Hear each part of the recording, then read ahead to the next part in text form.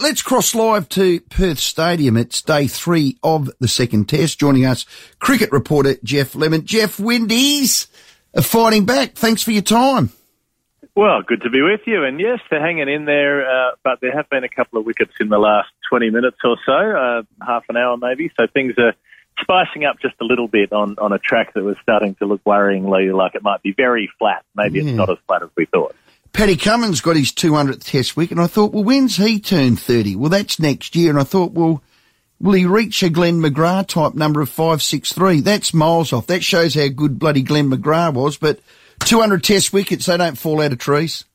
Well, exactly. It also shows that in Glenn McGrath's day, they tended to play more test matches, whereas this Australian team won't play as much over the next few years. They've got a big run of test cricket. They've got 14 more tests coming up to the middle of next year. But after that, it tends to be, they tend to be going the other way. So a 200-wicket fast bowler is a very important, very significant thing. To do that in the speed that he's done it in 44 test matches. Not many bowlers have done it that quickly.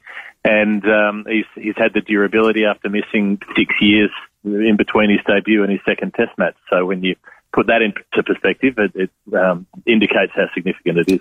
Did Hazlewood just land Jason Holder plumb LB, did he? Well, I can't see the ground at the moment because I've ducked around the corner to talk to you, so you'll have to tell me. Oh, they've just reviewed it, Jeff, so we've actually got some time to mull on it. But well, hang on, Jeff, you're not worth a burnt crumpet. You're live at the game. Poke your head around the corner. Hey, I was just down by the sight screen, so I was worried if I was pacing around on the phone to you, I'd start getting gesticulated at and sit down. So. Looks like you got a thick inside edge onto the pad, so he might be okay. Hey, Nathan Lyon, is he bowling bad or the deck's giving him nothing? Well, I don't think it's very favourable for spinners. I mean, we saw the West Indies spin, such as it was pretty innocuous through the first couple of days. And, there's a decent bit of bounce in this pitch. The fast bowlers are getting something out of it. There's grass, and when they land it right on that perfect length, it's doing a bit, but it's doing very little for the spinners. And they've taken him on well. They've swept Nathan Lyon, and that's often how teams can start to be effective against him if they're willing to play the sweep. But mostly it's a fast bowler's deck for now. Yeah, it looks like you got an inside edge. Jason Holder will survive. Will it split and crack up this deck? What's it? What do you think it'll play like? So. No. Okay. I mean, it's one of these Perth drop-ins that they've been using that they've got down to a pretty fine art, but this one looks easier to bat on than we've seen. I mean, the first match they played here, the India game in 2018, there was lots of spice and bounce in that pitch, and then the one against New Zealand looked a fair bit easier to bat on. So I think this is more in that mould, but they tend to hold together really nicely. Yeah, he was given not out in the end. Can they hold on for a draw, the West Indies? Well, it's a long way away because they're effectively another player down as well. Kuruma Bonner had to retire earlier. He got hit in the head by Cam Green, and he batted on for another 20 minutes or so, but at the drinks break in the earlier session, he had to give it away because he was having dizzy spells, so he's come off with the doctors. So they're 3 down notionally, but really it's 4 down, Jason Holder in the middle. It's a long, long way to go to try to hang on.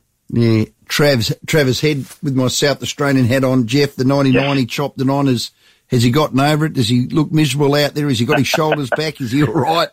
I think Travis Head is the kind of character who doesn't hold on to any thought for a particularly long time. He just he lives in the moment. He's a carpe diem kind of guy. And I think, this isn't the sort of game when you're coming in at, 3 down for 400 and your job's just to belt the daylights out of the ball. I don't think that's the kind of 100 that you'd sit there at the end of your career and go, I remember the time I made that 100 against the Windies after we'd absolutely pulverised them. It's not like that Ashes time in Brisbane. Can you poke your head around your corner and just count the crowd? Like